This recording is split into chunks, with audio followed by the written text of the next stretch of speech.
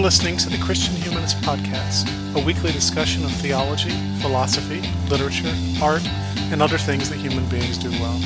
And now your hosts, Nathan Gilmour, Danny Anderson, and Michael Farmer. People try to put us talking about my generation. Just because we can tell talking about my generation. Things ain't too awful. Talk about my generation. About time before I get old. Talking about my generation.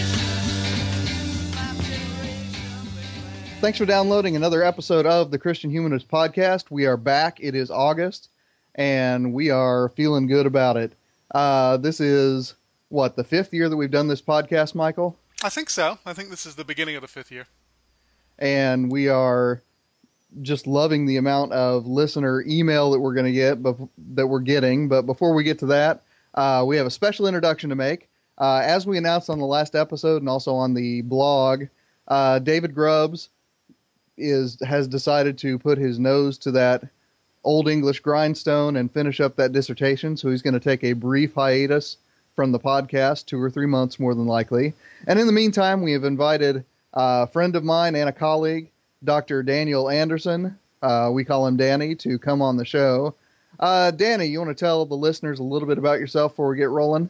Sure thing. And what's this 2 or 3 months? At first I thought it was just 2, but that's fine.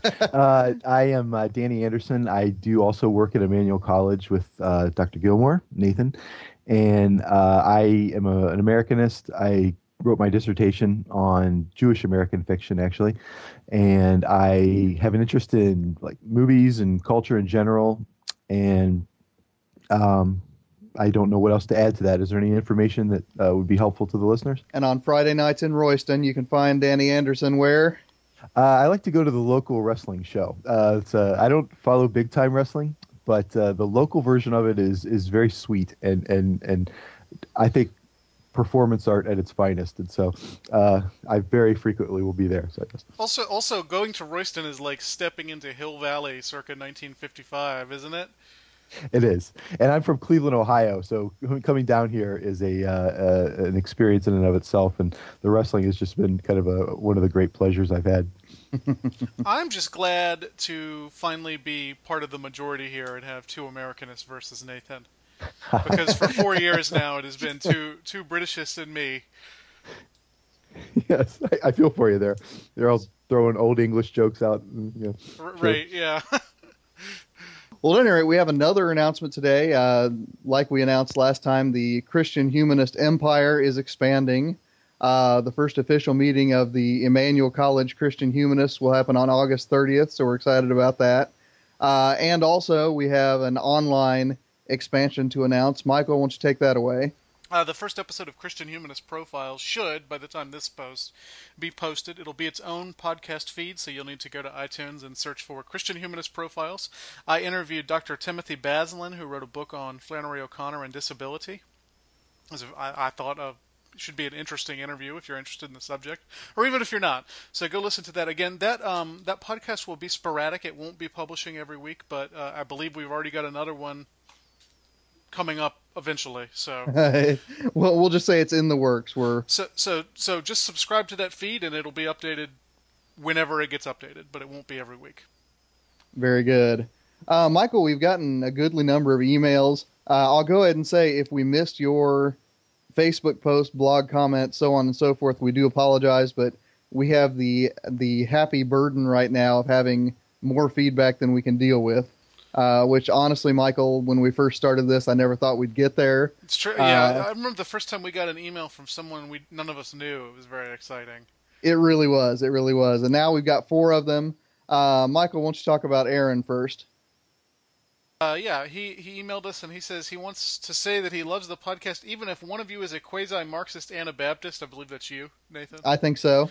Another of you has read Christian romance novels. That's David. And the remaining one doesn't speak loudly enough for me to hear him sometimes when I listen to the podcast out on a tractor. And I think that makes the first person who has ever complained that I don't speak loudly enough.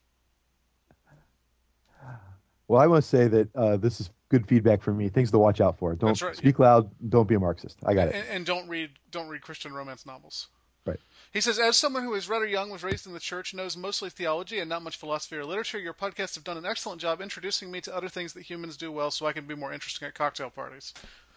Our goal. I think it would be interesting to hear a podcast on Heidegger. He later emailed and apologized for that because, of course, we have a Heidegger episode from several years ago.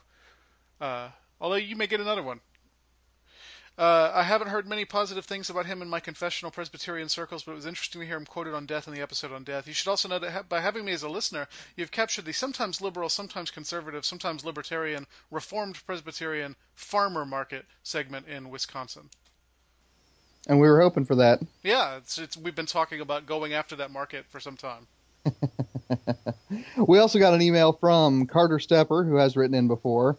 I'd like to thank you, as always, for the continued inspiration you provide through the show. You've kindled my interest in any number of things, from Plato to Dante to existentialism. He goes on to ask if we could do some existentialist podcasts or blog posts, a sort of must-read list of existentialist works. Michael, I mean, that sounds like a blog post for you, man. I really ought to do it. It wouldn't take me too long. I mean, I have my comps list. So, yeah, Carter, I'll try to post something like that in the next couple weeks. School's just starting up here, so it's not a great time, but I will try to set aside a few minutes to write that blog post. Right, and then he had two episode ideas for us. One, an essay on loneliness by Marilyn Robinson. I always mispronounce that, I'm pretty sure. And then an episode on Hannah Arendt. Both of those I haven't read recently, but they sound like interesting ideas. They might be coming down the pike. Who knows? How about Alex, Michael? Yeah, we've got this is a long email, so I probably won't read the whole thing. Let's see here. He says his own background is a bit eccentric. He loved reading in high school, but also learned to program in his spare time. He studied computer science, but he got interested in Greek because he wanted to read the New Testament in the original. What started out as another hobby continued to develop, and eventually Latin got thrown into the mix as well. By the time I graduated, I decided to pursue graduate work in early Christian literature, and he's about to start his second year of a combined MA-PhD program at Catholic University in D.C. So that's pretty cool, a classicist. He says he grew up Pentecostal, and so he understands the sorts of people that Nathan interacts with at a Pentecostal school. And you too, Danny. Both of you, I guess, teach the Pentecostal school. Yes. I lack, however, just about all the good and bad stereotypes of Pentecostals, neither their vibrant experiences, nor extroverted nature, nor disdain for structure, nor historical mistrust of learning characterize me particularly well. I wonder if that extroverted nature is supposed to be a good or a bad stereotype of Pentecostals. I was wondering that myself when I read it. So and so now he's a little more interested in a more developed liturgy as he studies at Catholic University. If I could, I recently was given a book by James Smith called, I believe it's called Thinking in Tongues. It's about the sort of Pentecostalism and the intellectual tradition. So he might be interested in that. I've heard good things about that book, but I haven't read it. He says, Alex says he likes the diversity of academic specialties and evangelical belief you guys share. I certainly need to thank Michael and David for being the first friendly Calvinists I've spent any time listening to on the internet. I've had plenty of eye-roll-inducing encounters with the young and restless crowd, so it was refreshing to come across at least two people with such a different disposition. So, well, thank you. I always like being told I'm the only good one of something. And he says that he has mostly read French literature, and that we have opened his horizons to new things. And he says his favorite episodes are examinations of particular texts, which I don't know, you may get more of, because eventually we're going to run out of big topics and have to just start reading something together and talking about it. So. Yeah, I mean, honestly, when I was sort of brainstorming this summer of, episode ideas for this year, I mean, it was a lot of individual texts. Yeah, so you may get your wish. That's going to... We've been hitting it pretty hard, and so it may continue. And he does have a few episode ideas for us. Foreign language, which I considered doing for next week, actually, but I don't think I'm ready to talk about it. He has a sermon here from St. Basil, and we did our Greek patristics episode, or our Greek fathers episode, whatever we call it. Yeah, I think it was like episode 3. Yeah, it was way back, so it may be time to revisit it, especially since I've Since actually we're read on some of that stuff 108 now. now. Star Trek, Star Wars, sci-fi in general. I think he may be happy with something that's happening later this semester. Tolkien and Lewis as critics. Old English, and I guess I just won't be there for that one because I took history of the modern Western, or excuse me, history of the English language, and got a C plus. And I remember we had to memorize the Song of Cadman in Old English, and I didn't do very well. So that's if we do that one, I'm gonna have to be quiet. Contemporary poetry was his other suggestion. So some of those are very Lots of good episode ideas. I can promise you'll get at least one of those things soon. Yes. We also got an email from William Ockham, which is a great screen name. If it's actually your name as well, even better. It says on the email, yes, it's a pseudonym. Oh, does it really? Oh, yeah, it does. I didn't read that far. My apologies. First of all, he has some comments about the podcast in general. He says, I recently discovered your podcast and want to thank you all for the time and effort you devote to having high-quality conversations. All of you come across as intelligent and funny, which makes it enjoyable to listen to. And he's working through past episodes, and he's made it through episode 90. That's some dedication right there. He did want to say that he wished that we had touched on the influence of Teilhard de Chardin, and again, I'm sure I mispronounced that, on Flannery O'Connor. He provided us an article link to that, so that's something certainly I'll take a look at and think about. The phenomenon of man has been sitting on I'm looking at it now, been sitting on my bookshelf for years waiting for me to read it, and I still haven't gotten around to it, so I apologize. Okay. And once again, he's got some episode suggestions. And by the way, listeners, keep sending these in because, again, this is episode 108. It's getting harder and harder to come up with ideas. But another episode on science with an emphasis on contributions by Christians and other religious figures to the history of science, the Roman Empire, and good popes and bad popes. And that third one makes me very nervous, so I don't know if you'll ever hear that one, but hey, you know. It would have to be oh man, it's early in the morning. It would have to be uncontroversially good popes and uncontroversially bad popes. Yeah, and preferably popes from at least 600 years ago. Yeah. Yeah, I get nervous talking about Catholicism since none of us are Catholics. Although he says we ought to have a Catholic guest to balance it out. Yeah. Well, at any rate, guys, I think that'll about do it for listener feedback. Listeners, keep writing in. We love to hear from you. We love to hear your stories of how you discovered the podcast, all that sort of good stuff. But for today's subject matter, I actually sort of got this topic dropped on me just a week or so before our new faculty workshops started up. There was a very widely redistributed post on the CNN Belief blog called Why Millennials Are Leaving Church. Then about a week later, our faculty workshop at Emmanuel College started off with a discussion of the millennials as students.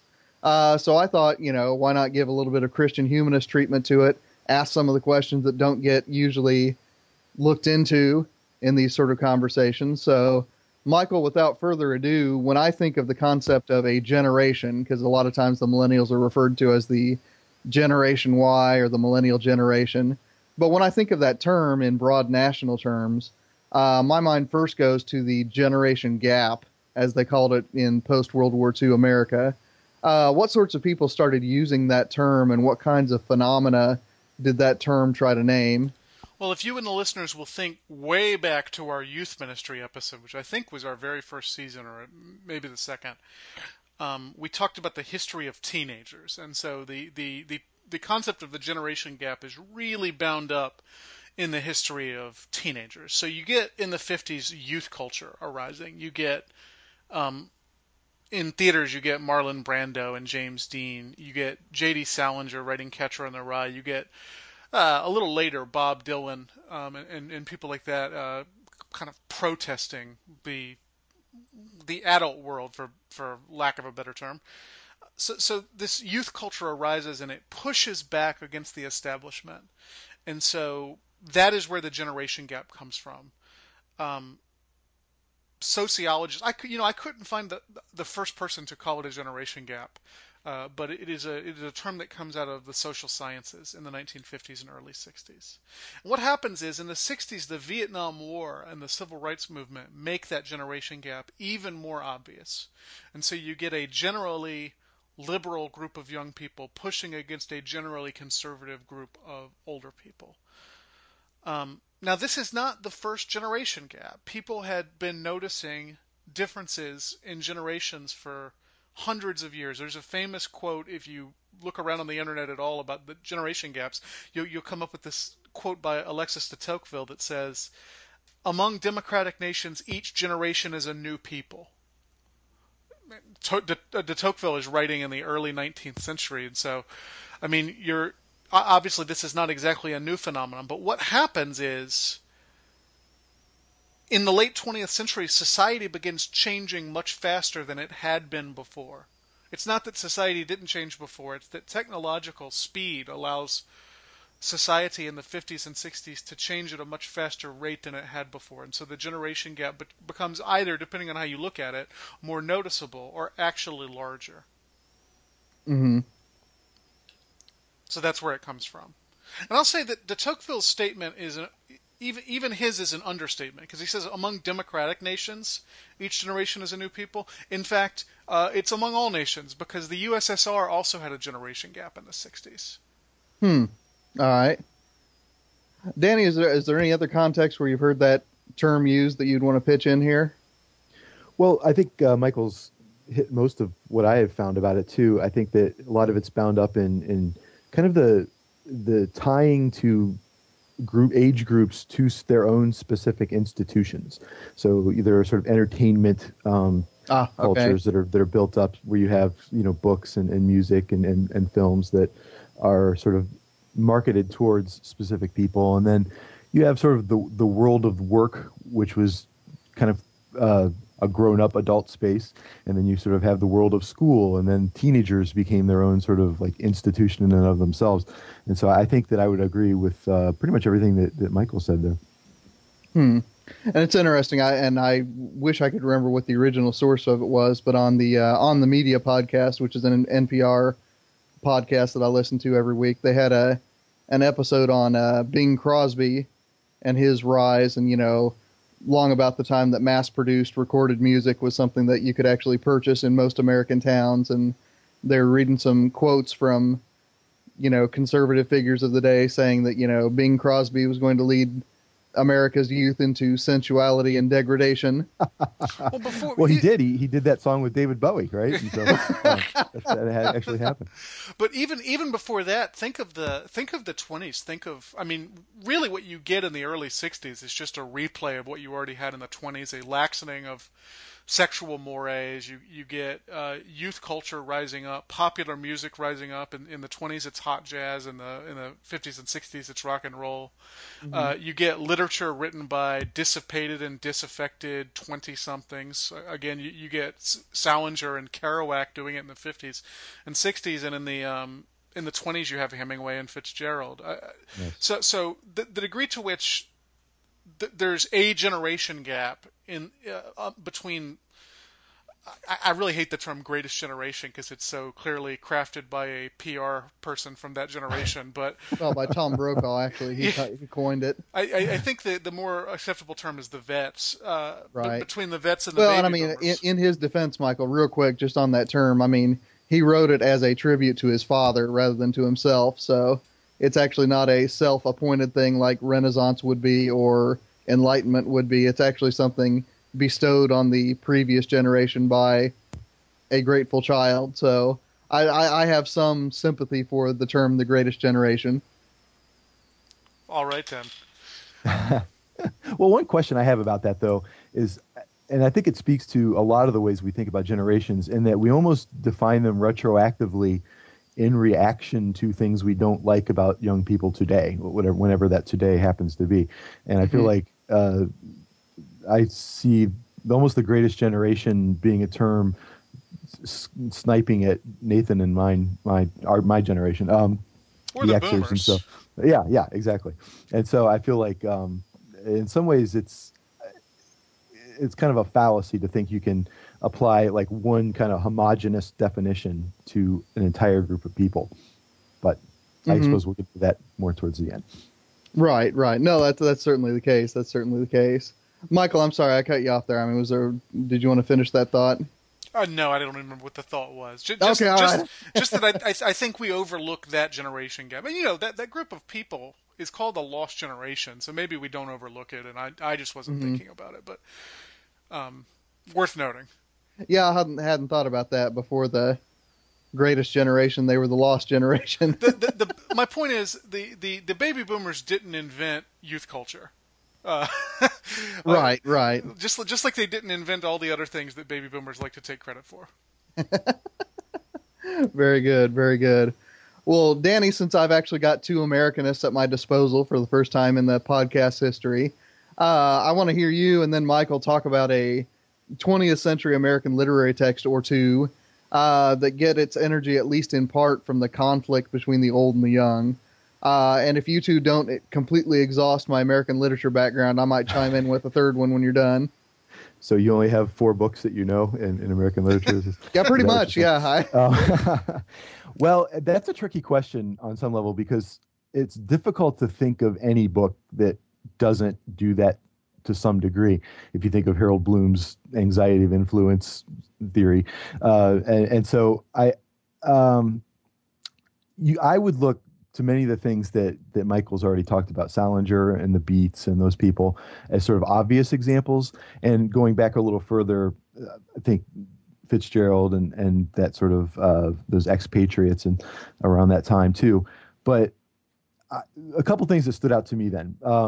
And also Faulkner. Don't forget about Faulkner talking about sort of the generation gap of the sort of younger Southerners inheriting sort of the sins of their fathers and the sort of antebellum era. And so I one think or two, that, Danny, one or two. Oh, sorry. You just wiped out entire literary movements. That's okay. He hasn't touched mine yet. So, well, it's all sort of introductory stuff. One that I would like to sort of point out is possibly an interesting one is just the short story "Good Country People" by Flannery O'Connor, where you have a mother who's sort of a specific generation and cannot understand her daughter Holga, who's a self-named Holga, who's sort of obviously overtly in everything she does rebelling against her mother's generation and all of its sort of core ideologies. And so that's a short story, I think, that both deals with, gets its energy from, as Nathan says, this generation tension, this gap, but also I think in many ways points fun at it or makes fun of it. And so I think that's a really interesting version of it.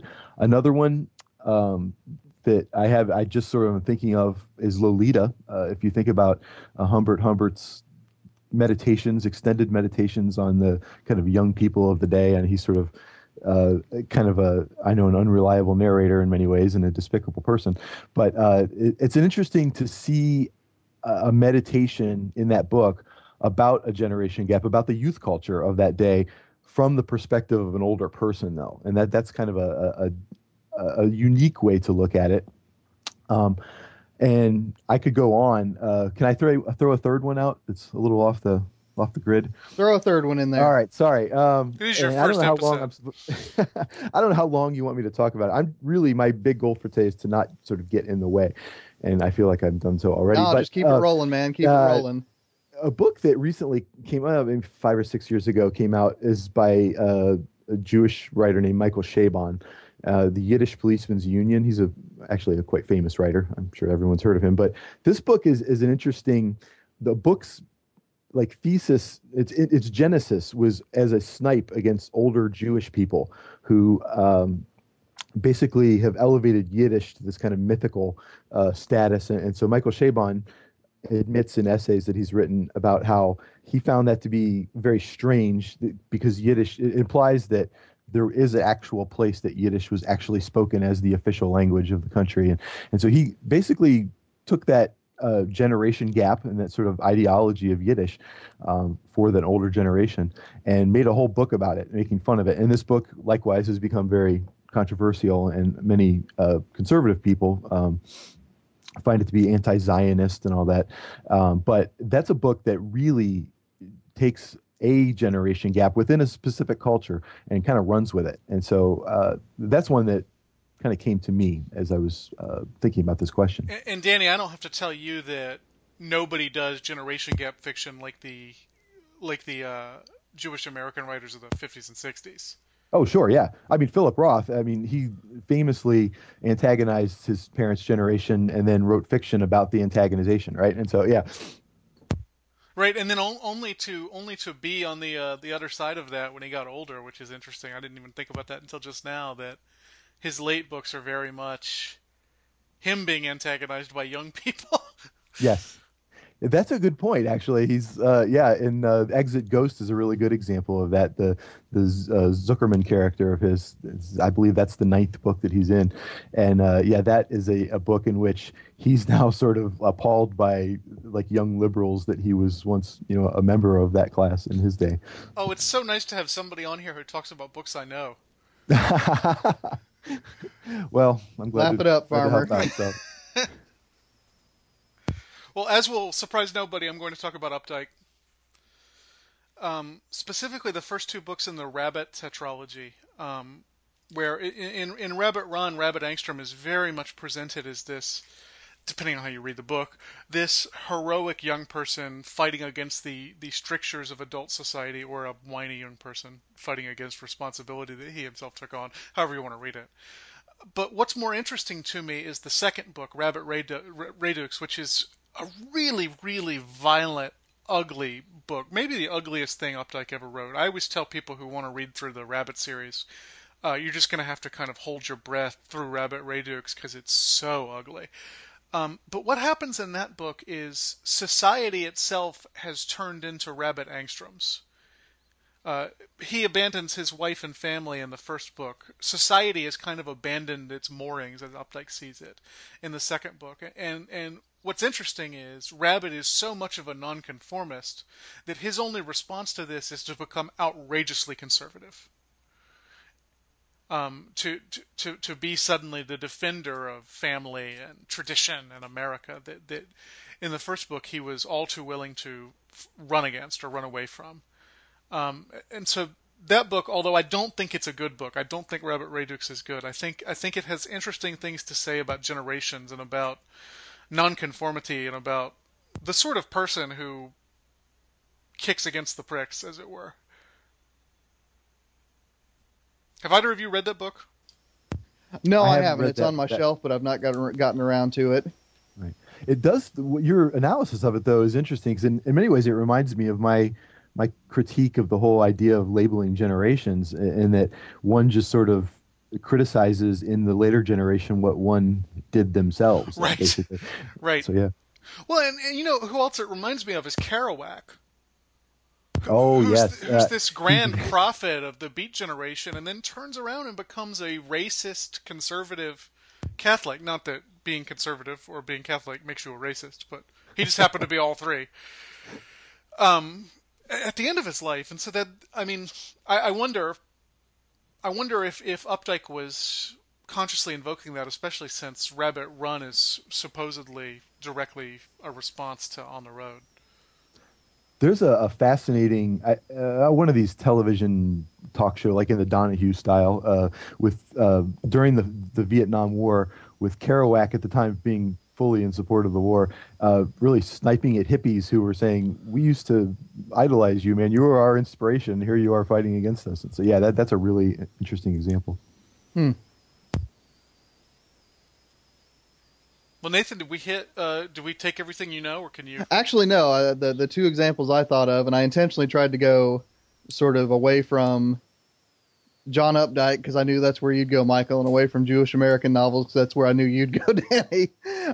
One example is actually from 1973, and it is the oft anthologized Alice Walker short story, Everyday Use. Oh, yeah.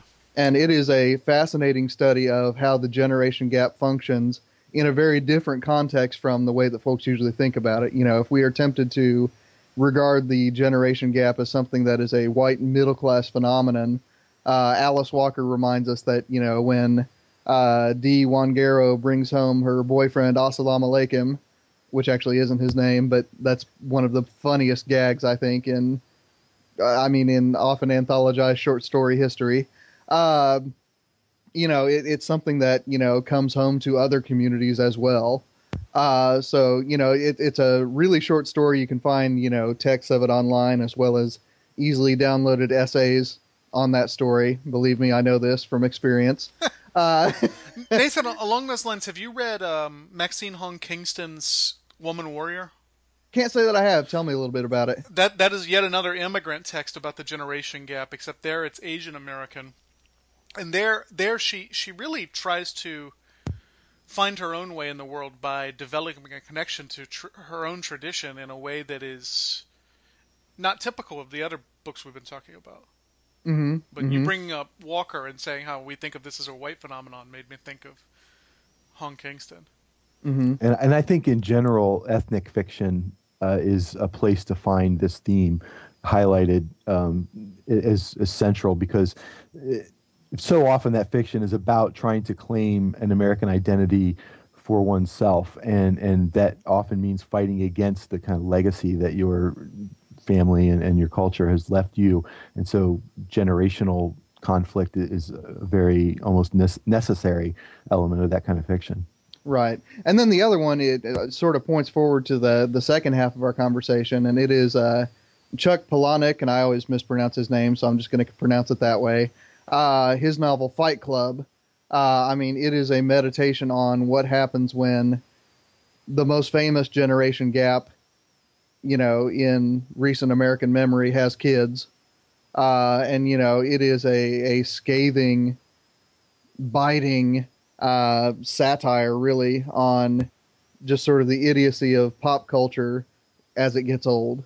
And what now? And consumerism. Well, yeah. I mean, the famous, speech that, Tyler Durden gives about, we've all grown up thinking that we're going to be movie actors and rock stars, but we're not. And now we found out the truth and we're very pissed off. Or, that is, in my mind, I mean, that's sort of a postmodern generation gap, right? I mean, it is the rebellion of youth without a smidgen of the idealism. well, he says, we think of God as our father, but all of our fathers abandoned us. So what does that say about God? Right. I think he calls them the middle children of history too. Yes, which is a yes. great line. I don't love that book, but that's a great line. Oh, and see, and of course, Danny, one of our students, Thor, whose, birth certificate name we won't pronounce on air. Thor. He just idolizes that novel, which is funny since he's far too young to know Generation X angst. But hey, what are you going to do? That's literature for you, right? Well, he idolizes music from that era too, though. So yeah, he really does, and that's that's an episode we could do. What happens to pop culture eras when iPods become the norm? But that's a question not for this episode. I'm sorry. I just I looked down the rabbit trail, but I won't go there. So, I mean, those are the two that I think of, and I picked that second one specifically to sort of transition into the next big generational division that people usually talk to. Of course, as we know, Pete Townsend didn't get his wish. The baby boomers, in fact, have gotten old, and not all of them have died. Michael, since you're the only one of the current trio who isn't part of that nebulous thing called Generation X, say a few words about why pop sociologists felt the need to distinguish yet another generation and what anxieties surrounded the rise of the Anderson-Gilmour generation. Yeah, I am a millennial, as I like to point out to my colleagues here at Crown when they start complaining about millennials in the classroom. Baby boomers are so famously self-centered that I wonder if they thought their own children wouldn't rebel against them. Which is kind of the plot of Family Ties, although the way most of the Generation X rebelled was not the way of Alex P. Keaton. Although, there I go again with that generational thinking. Generation X people are born from the early 1960s to the late 1970s, which is crazy for me to think about because that means there are now Generation Xers who are in their 50s. Yes, there are. Which I did not realize. I still think of the Generation X folks as being about 28. Don't I wish? Which is younger than me. They were originally, I don't know if you know this, originally Generation X was called the Baby Busters. Mm-hmm. which is funny because there's actually more of them than the baby boomers, so I think that's why they changed the name. The actual term Generation X was not coined for your generation, but for the baby boomers. It was coined by the photographer Robert Capa in the 1950s. It was used to, again, to describe the baby boomers. It was first applied to you guys by the Canadian novelist Douglas Coupland, who wrote a novel called Generation X in 1991, and the subtitle of that book was Tales for an Accelerated Culture. And he became, because of that book, something of a spokesman for your generation. Have either of you read that book?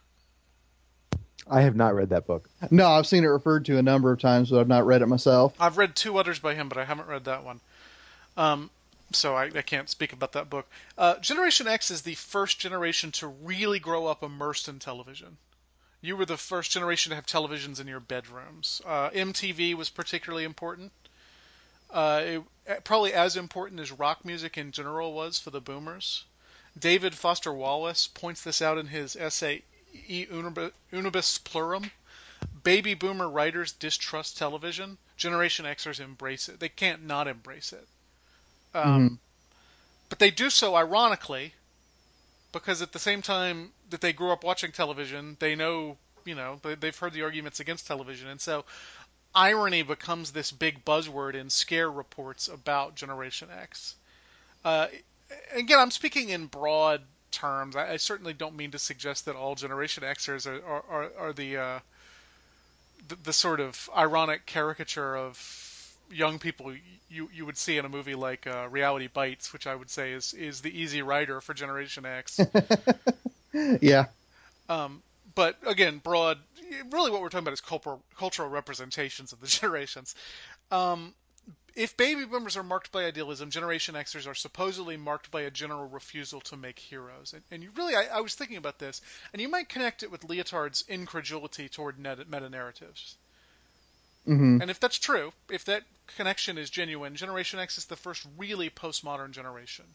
It's a generation that didn't want leaders. Mm-hmm. Now, again, the degree to which any of this is an accurate portrayal of people who are currently 35 to 50 is up for debate. And we will debate it. I read a study that said that the much vaunted Generation X cynicism did not survive the aging of the generation, and that in fact Generation Xers are happier than baby boomers were at this age. Danny asked earlier if it's really useful to talk about qualities across a generation, and I would say it's probably not. And what we're really talking about is how media and culture portray people of a certain age.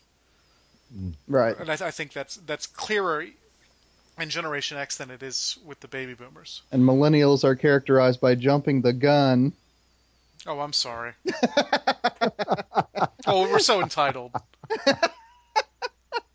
Well, Danny, I'm sure we've already irritated any millennials listening out there going half an hour without actually mentioning millennials, and I'm probably going to pay for that. But what grand social changes led folks to label the millennials as something different from Generation X people, and what are some of the alleged differences? Well, like I said before, I think that some of it is just this desire we have as a culture to differentiate people into as discrete groups as we can.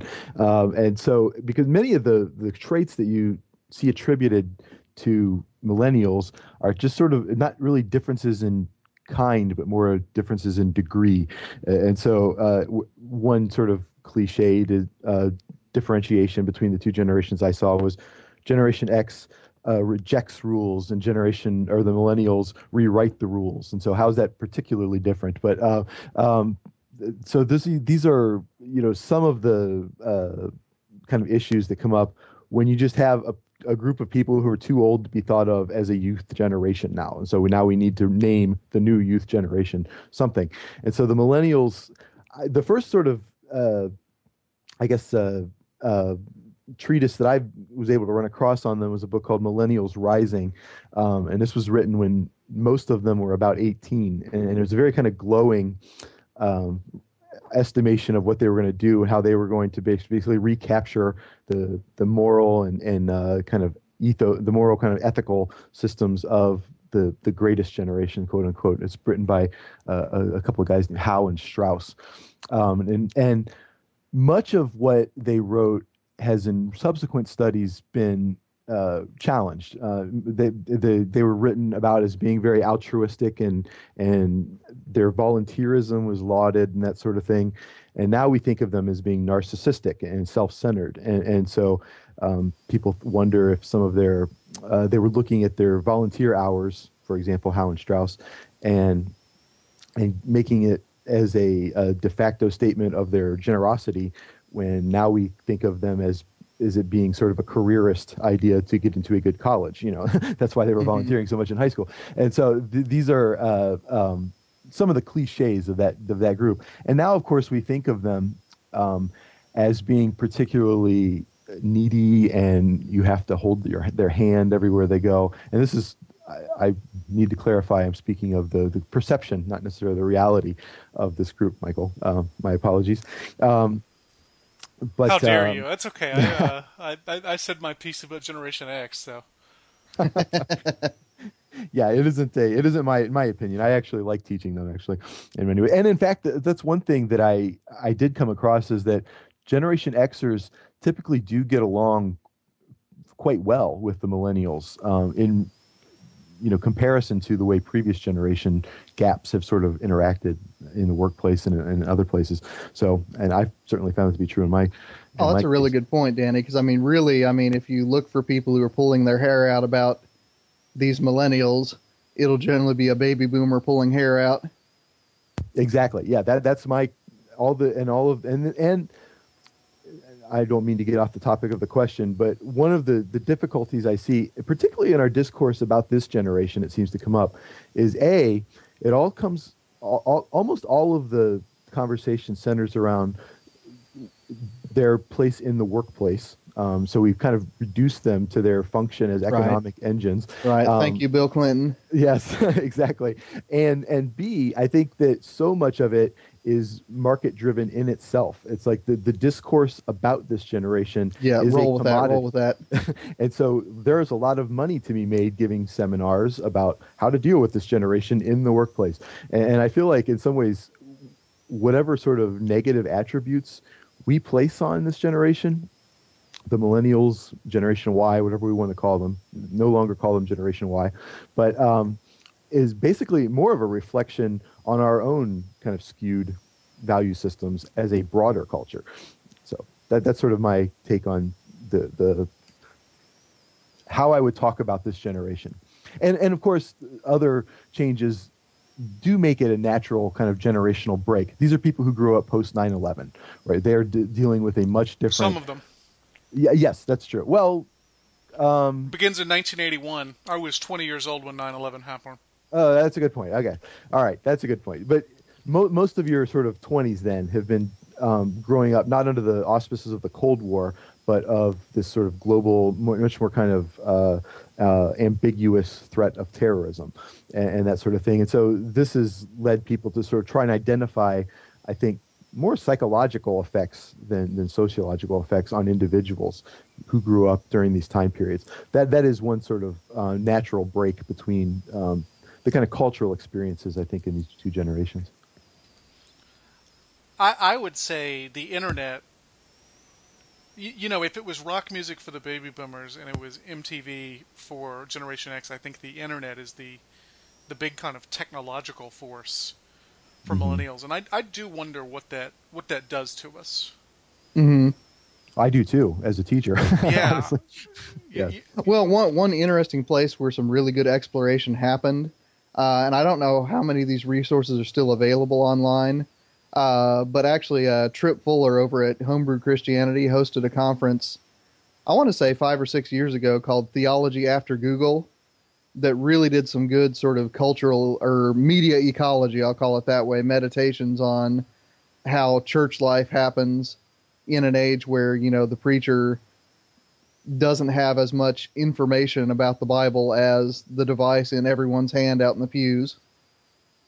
Yeah, and not just that. I'm just thinking about Well, the internet is a no man's land. It's a, it's an amoral wasteland in a lot of ways, and Uh-huh. I just think about kids being exposed to this at 8, 9, 10 years old, Right, right. and what happens to them, how they end up seeing the world. I remember hearing the comedian Amy Schumer, who's filthy, uh, talk about how sex was different for her generation. She's probably she's probably late Generation X. She's probably 3 or 4 years older than I am. Hmm. Um, and how she wonders about the men who grow up having watched internet porn since they were 11 years old. Mm. Hmm. Which, whatever you think about the baby boomers, whatever you think about Generation X, really wouldn't have been possible. Right, right.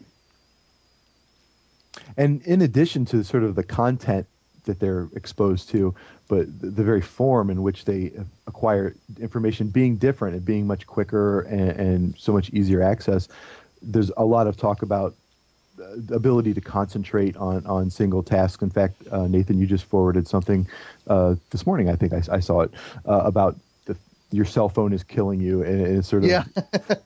and so I do think that there are the technology is always a distinguishing factor between generations. And for Mhm. Generation X, it was the kind of ubiquity of television. My wife always gets on me for using the word ubiquitous, and here I did it again. But apologize for that, Kim. But like we had TVs in our room, and so again, it's sort of a change or a difference in degree and not necessarily kind. Like technology is different, and it's just becoming ever more individualized and personal. And I think that does have broader social implications, I do believe. Hmm. And not great ones. But Yeah, not necessarily great ones, yes. Right. Particularly for people interested in traditional sort of humanism, as I imagine many of your listeners are. Hmm.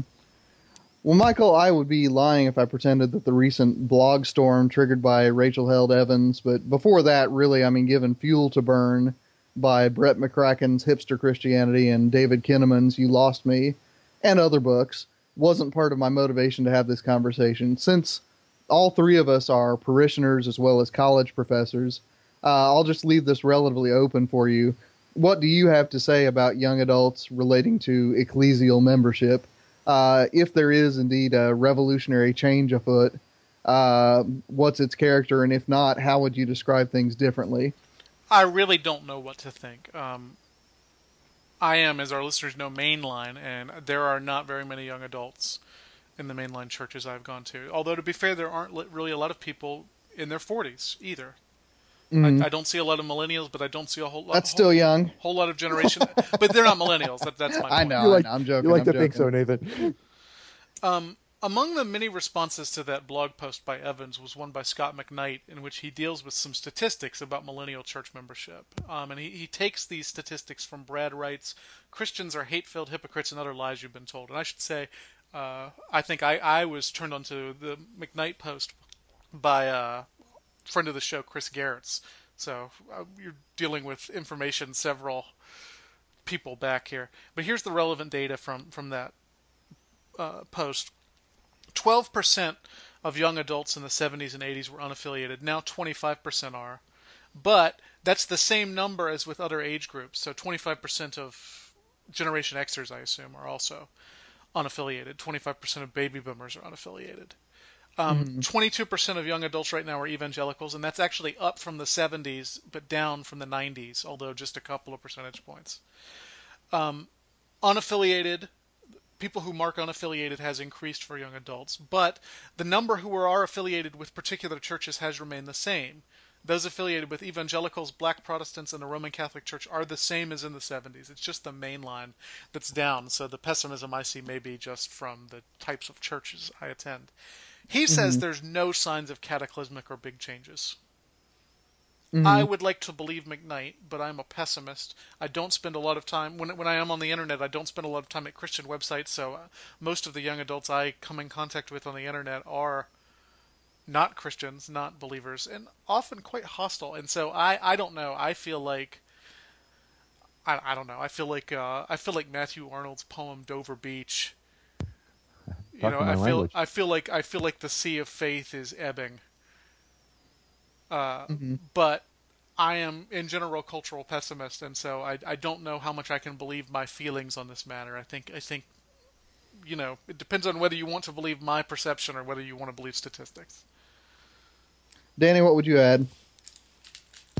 Well, I haven't read either of these books, but I do think that if you define a church affiliation in more traditional senses, like Michael's saying, then I think that it does look scary, because the church tradition I grew up in, really even in my generation, once you graduated high school, you really didn't go back to church until you had kids of your own you wanted to raise in church. And so, I mean, this wasn't my personal story, but many of the people I grew up with. And I do think, though, that the kind of rise of the sort of mega church has made it more difficult to say these kinds of things. And I do think that that is a kind of church, an expression of worship that does mirror the cultural experience that many millennials are used to. It's very, I don't mean to be demeaning of it, but you can identify consumeristic sorts of elements in these giant churches where it's like going to the mall as much as it's like going to church. And I think that makes it a little tricky to say that they have no faith. And in fact, I would say that the young people that I go to church with, though I may sort of disagree with much of their kind of system of belief and sort of their cultural approaches to to life, but I do at least think of them as taking it more seriously, taking their faith more seriously than I certainly did at their age, and I feel like that's a function of having to sort of carve it out for oneself instead of just plugging into these sort of traditional church structures. And so my experience in this is purely experiential, and I have no sort of data. This is not scientific at all, but this is just sort of my impression. And so I at once do feel like there is a kind of disturbing lack of respect for traditions and lack of attachment to very valuable traditions. But at the same time, in their own way, I think there is a sincerity to this sorts of like religious affiliation, however you want to say it, that is heartening on another level. Yeah, that's a good point. I mean, you look at Europe, and in parts of Europe, 25% of people are Christians.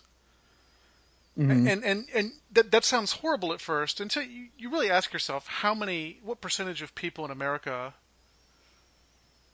belong to the invisible church? What percentage of people in America go beyond cultural Christianity? And in truth, the number is probably close to 25%, right? Yeah, yeah. So, I mean, maybe what we're dealing with here is a purging of people who felt like they had to be Christians for cultural reasons, and what we're going to be left with is people who are serious about it. Yeah, it's my hope. Well, Danny, we've already touched on this on the way through the episode, but I wanted to dedicate a few minutes here towards the end to possible critiques of the whole sociological notion that people belong to generations, which develop gaps between them. To what extent do those metaphors do good work, and to what extent do they obscure the ways that we talk and think about human communities? Well, like I said, I think that, let me go back to the O'Connor short story that I talked about, Good Country People. I think this is a good way for me, at least, to get my mind around the idea of generations.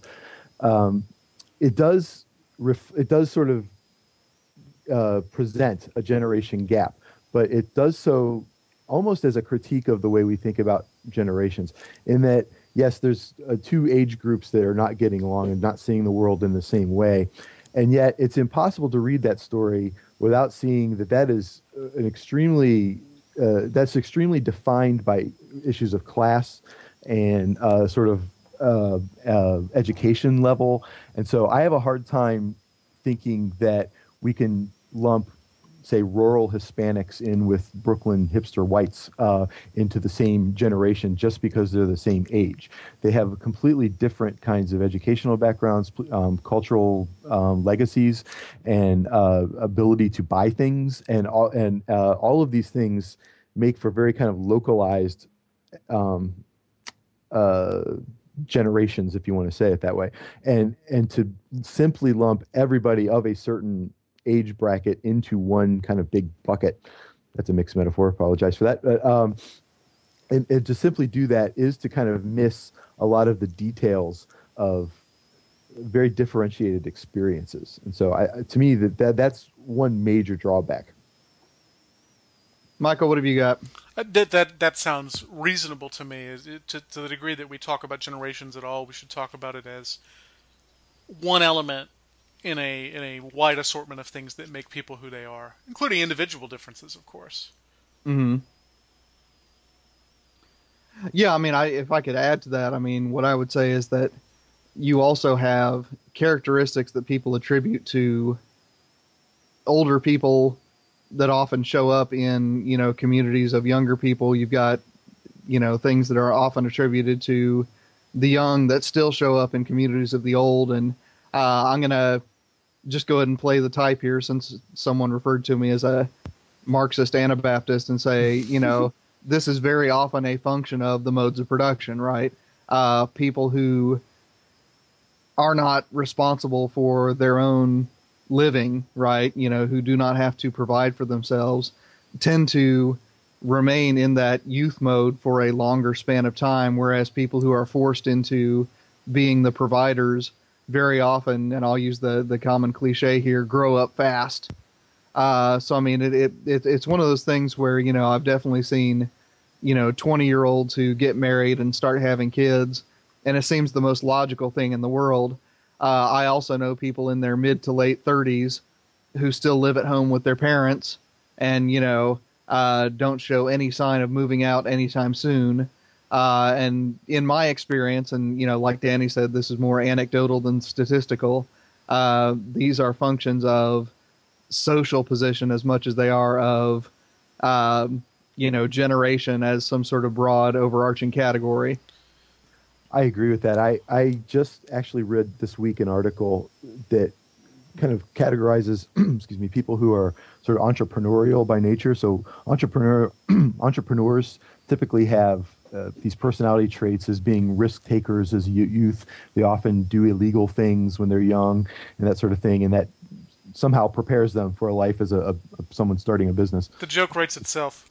Yes, yeah, I know, it really I know. does. I leave you to derive your own conclusions from this. But the article went on to critique that and to say that they also happen to be overwhelmingly white, because people of color living in an inner city who are engaging in these same kinds of behaviors end up in jail for what they're doing, whereas privileged, whiter people don't necessarily do that. So they have sort of the opportunity to make use of of these traits instead of being punished for them. And I think that that's an example of the way that talking about generations in giant swaths is limiting. Mm-hmm. Mm-hmm. Well, Michael, as we head for the doors here, I want each of us to pose one good Socratic question for our listeners to ponder, something to help us have more interesting philosophical and theological conversations about this whole cluster of phenomena. Michael, I'll let you lead off, and Danny, you can hit second, and I'll bat third. Mine is something I've been dancing around for most of the episode, which is, what role does technology play in all this? If it's true that the generation gap is more obvious in the, let's say, starting in the 20s than ever before because of technology, what does that mean for the world we live in which technological progress is unchecked and unquestioned? What is going to happen with future generations? How far apart is this going to push people eventually? Danny, what do you got? Well, somewhat similar. I do think that we need to think about the role that money has in our even thinking about generations. Like, to what role does the idea that there is money to be made on exploiting the notion of generations influence the way we label people? And so I think it can be almost a self-determination or a term when you identify with a generation that someone has published in a book that they're now turning into a speaking tour, and you sort of embody the traits. I think that there's a danger there that you're supposedly guilty of already having. Or when you set yourself up as the spokesperson for a generation, like the blog post that prompted this podcast. Yes. Mm-hmm. And by the way, listeners, if you think that I sound Marxist, I hope you just heard that. Yeah, I was just thinking. Danny started this episode off by saying he was going to try not to be a Marxist, and then already fell off that card. Mission accomplished. It's the whole New York funny. Intellectual influence. I apologize. No, it's cool, man. It's cool. Like I said, we've already got listeners who think of me as the Marxist, so now we've got 2 Americanists and 2 Marxists. So we're rocking and rolling, man. To wrap things up, I mean, I would say that my Socratic question would be, is the attrition in the ranks of what Michael rightly called cultural Christianity something that we should lament exclusively, or can it also be something that we can celebrate? And there was a real good piece on the wallstreetjournal.com this weekend by Russell Moore, who is going to be stepping up soon as the Southern Baptist Convention's president of the Ethics and Religious Liberty Commission. So, I mean, this is a very, very visible post within the Southern Baptist Convention held, I believe, by Richard Land for a long time. Michael, does that sound right? Oh, I have no idea. Okay, well, we'll say it's Richard Land, and our listeners can correct me. But Russell Moore, is 41 years old, so he's definitely, of the Generation X persuasion. And what he basically says in this interview is that the days of the moral majority are over. There is no moral majority anymore. So therefore, Christians in America need to imagine our role not as setting the broad cultural agenda, but being a visibly prophetic people of distinction. Which is probably how Christianity was always best.